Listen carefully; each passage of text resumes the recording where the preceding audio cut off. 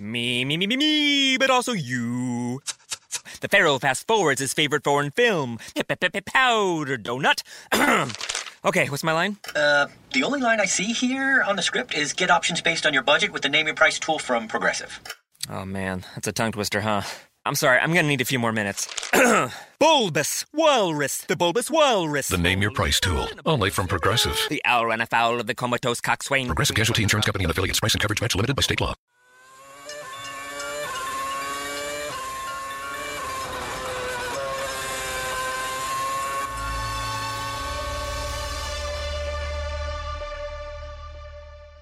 Hello and welcome. It's that time of the week again when Kunal and I have for y'all a new episode of the Inside Line F1 podcast. Woohoo! We really hope y'all enjoyed the podcast awards that we put out last week.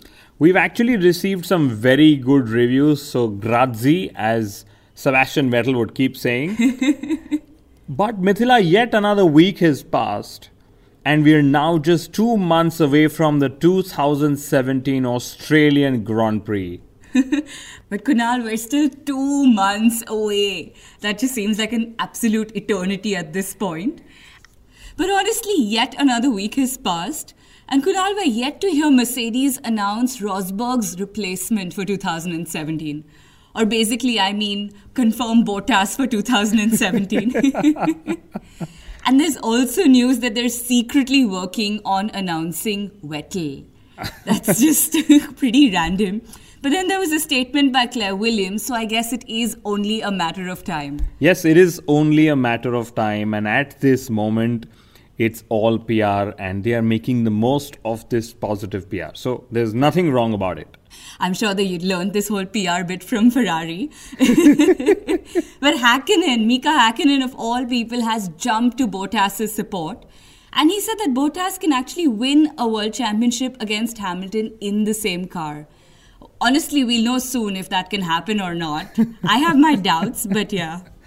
I don't know if it's just me, but each time I think of a Valtteri Bottas in the Mercedes, I think of Heikki Kovalainen's years with McLaren, and I really hope it isn't.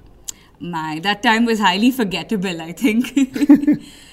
And Berger has already recommended that Mercedes promote Wehrlein rather than choosing Bottas, but I don't think Mercedes is listening to anyone. They aren't, because just minutes before we entered into the studio to record this week's episode, Pascal Wehrlein was confirmed at Sauber for 2017. So, ladies and gentlemen, the news is out. Sauber has decided to sign on Pascal Wehrlein at Felipe Nasser's expense, which also means that Pascal Wehrlein has been snubbed officially by Force India and by Mercedes for 2017. Ouch.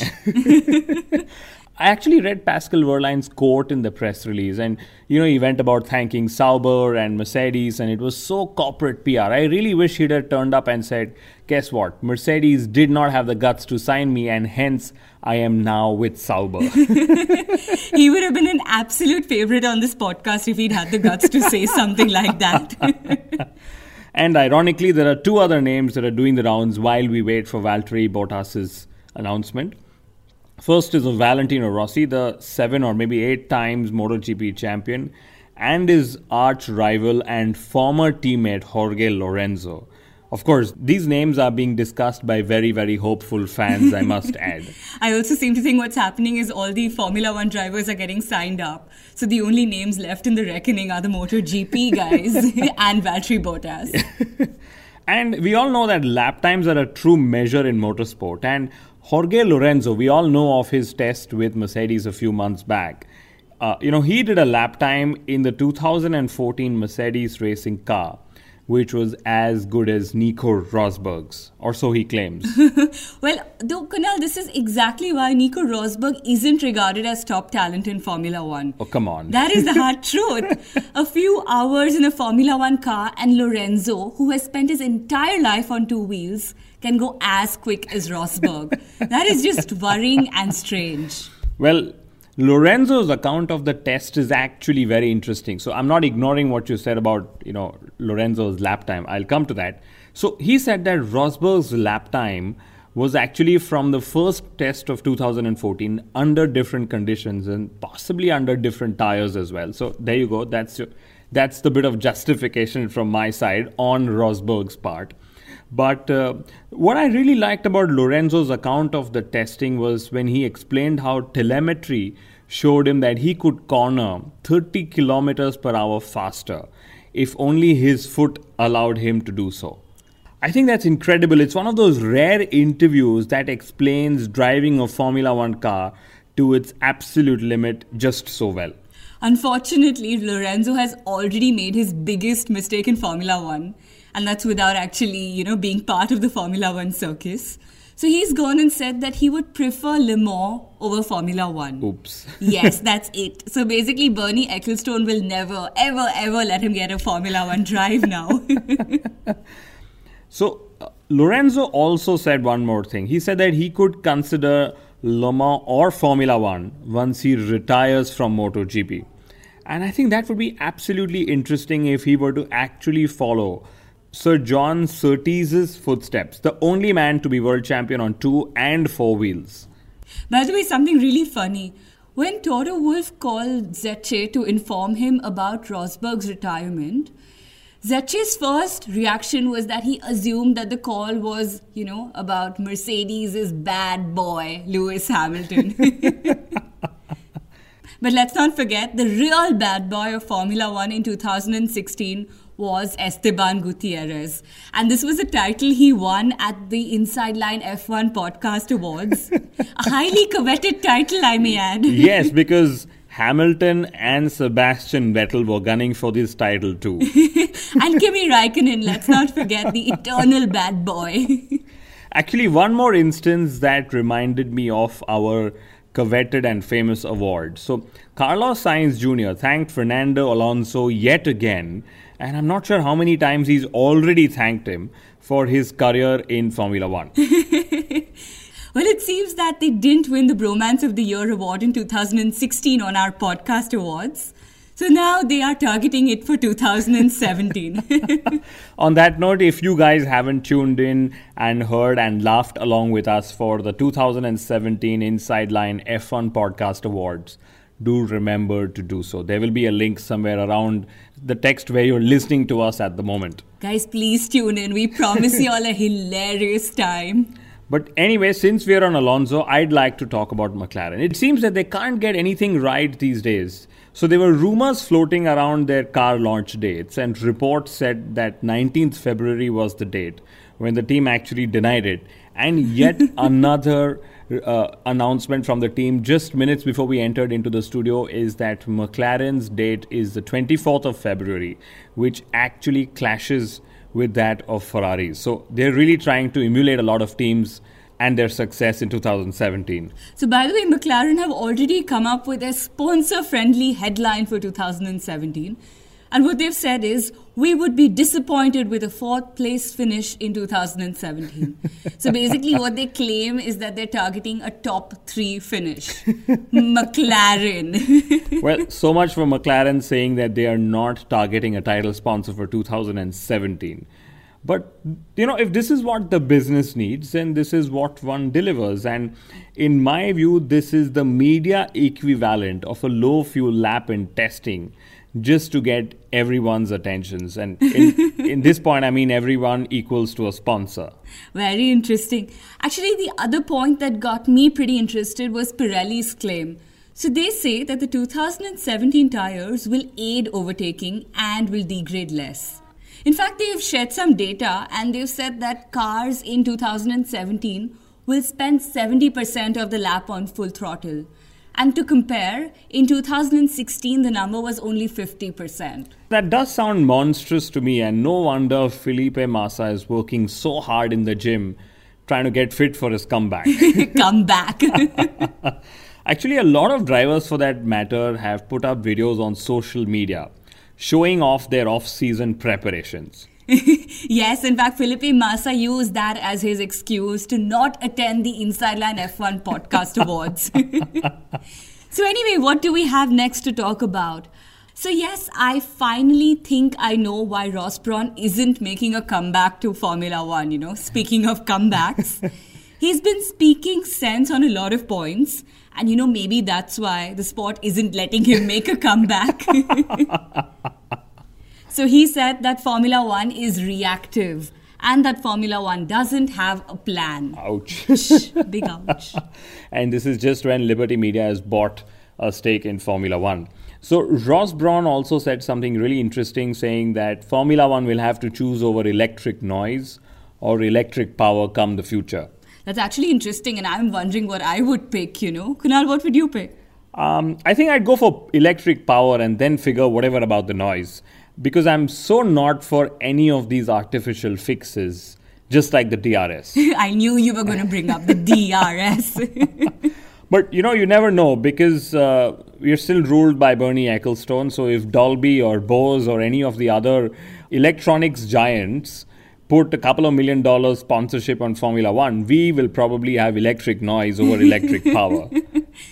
The Haas, Magnussen and Renault triangle has made a lot of noise in the past week.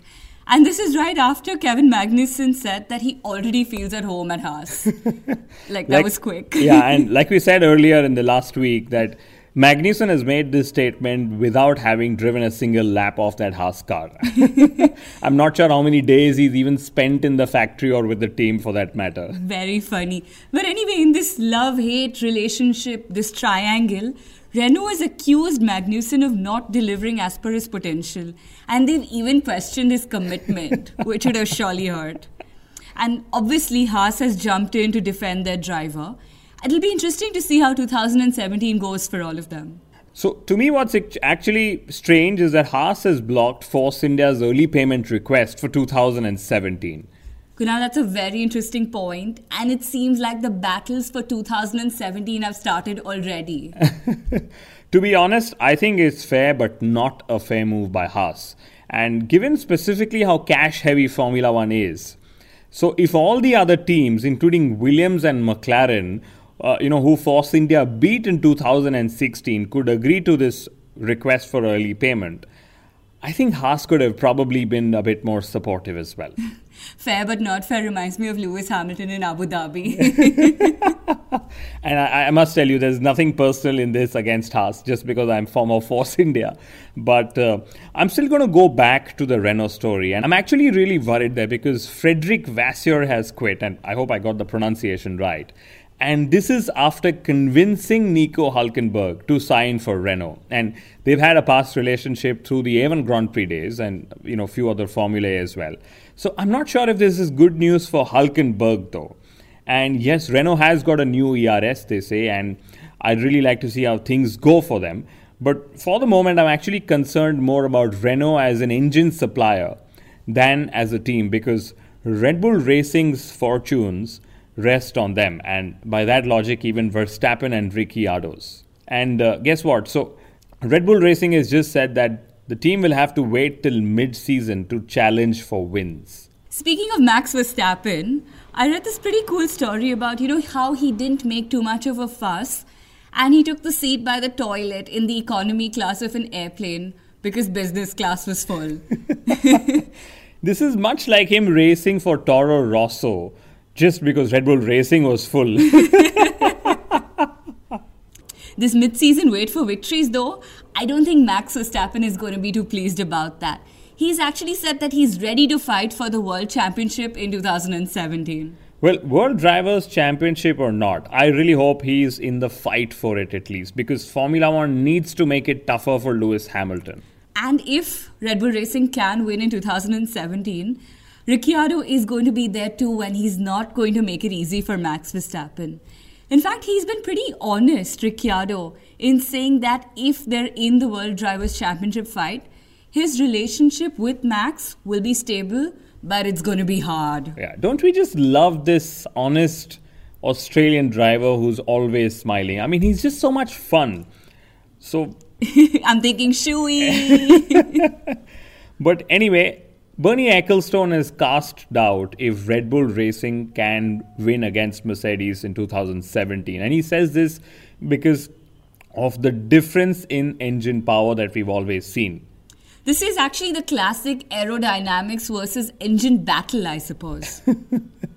I'd really love to know what Enzo Ferrari would have said about this, because I remember his quote where he said, aerodynamics are needed for people who can't build good engines. So that's actually coming true for Red Bull Racing out here. So back to Renault, Jolyon Palmer, Jonathan, who's also a former Formula One driver, has taken over the business of Donington Park. I think Donington Park actually hosted a Grand Prix event once, many years back, and I think Ayrton Senna won the race there. But anyway, so Palmer Sr. has actually got a lot of other classic circuits under his management. So once Jolyon retires, the ex-Formula One racer will have a few ex-Formula One circuits to manage, I guess. If only his father owned a Formula One team instead. Both his sons would have had cockpits then for themselves. Maybe he can still buy a team and then go the extra testing on one of the tracks that he manages, because I think that Jolyon probably needs more miles under his belt anyway. Or I'm half expecting him to buy a team in collaboration with Mr. Stroll, father of Lance Stroll. Finally on Ferrari, no news is good news. I hope other than their car launch of 24th February, which is now clashing with McLaren. So Sergio Marchionne is set to retire in 2018 apparently. And now I know why he's pressurizing Ferrari to get back to their winning ways. He obviously wants to sign off on a high.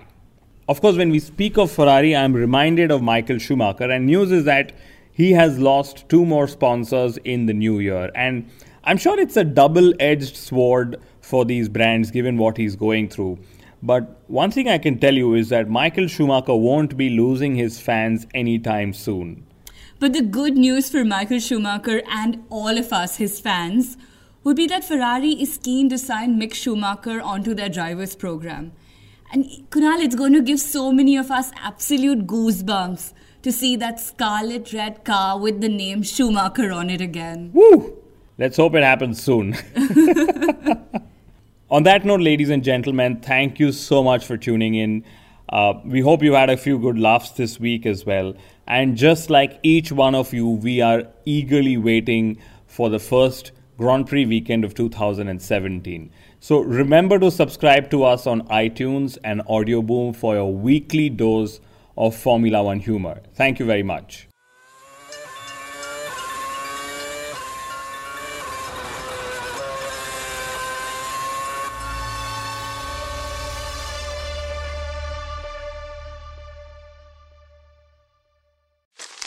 Me, but also you. The Pharaoh fast forwards his favorite foreign film, Powder Donut. Okay, what's my line? The only line I see here on the script is get options based on your budget with the Name Your Price tool from Progressive. Oh man, that's a tongue twister, huh? I'm sorry, I'm gonna need a few more minutes.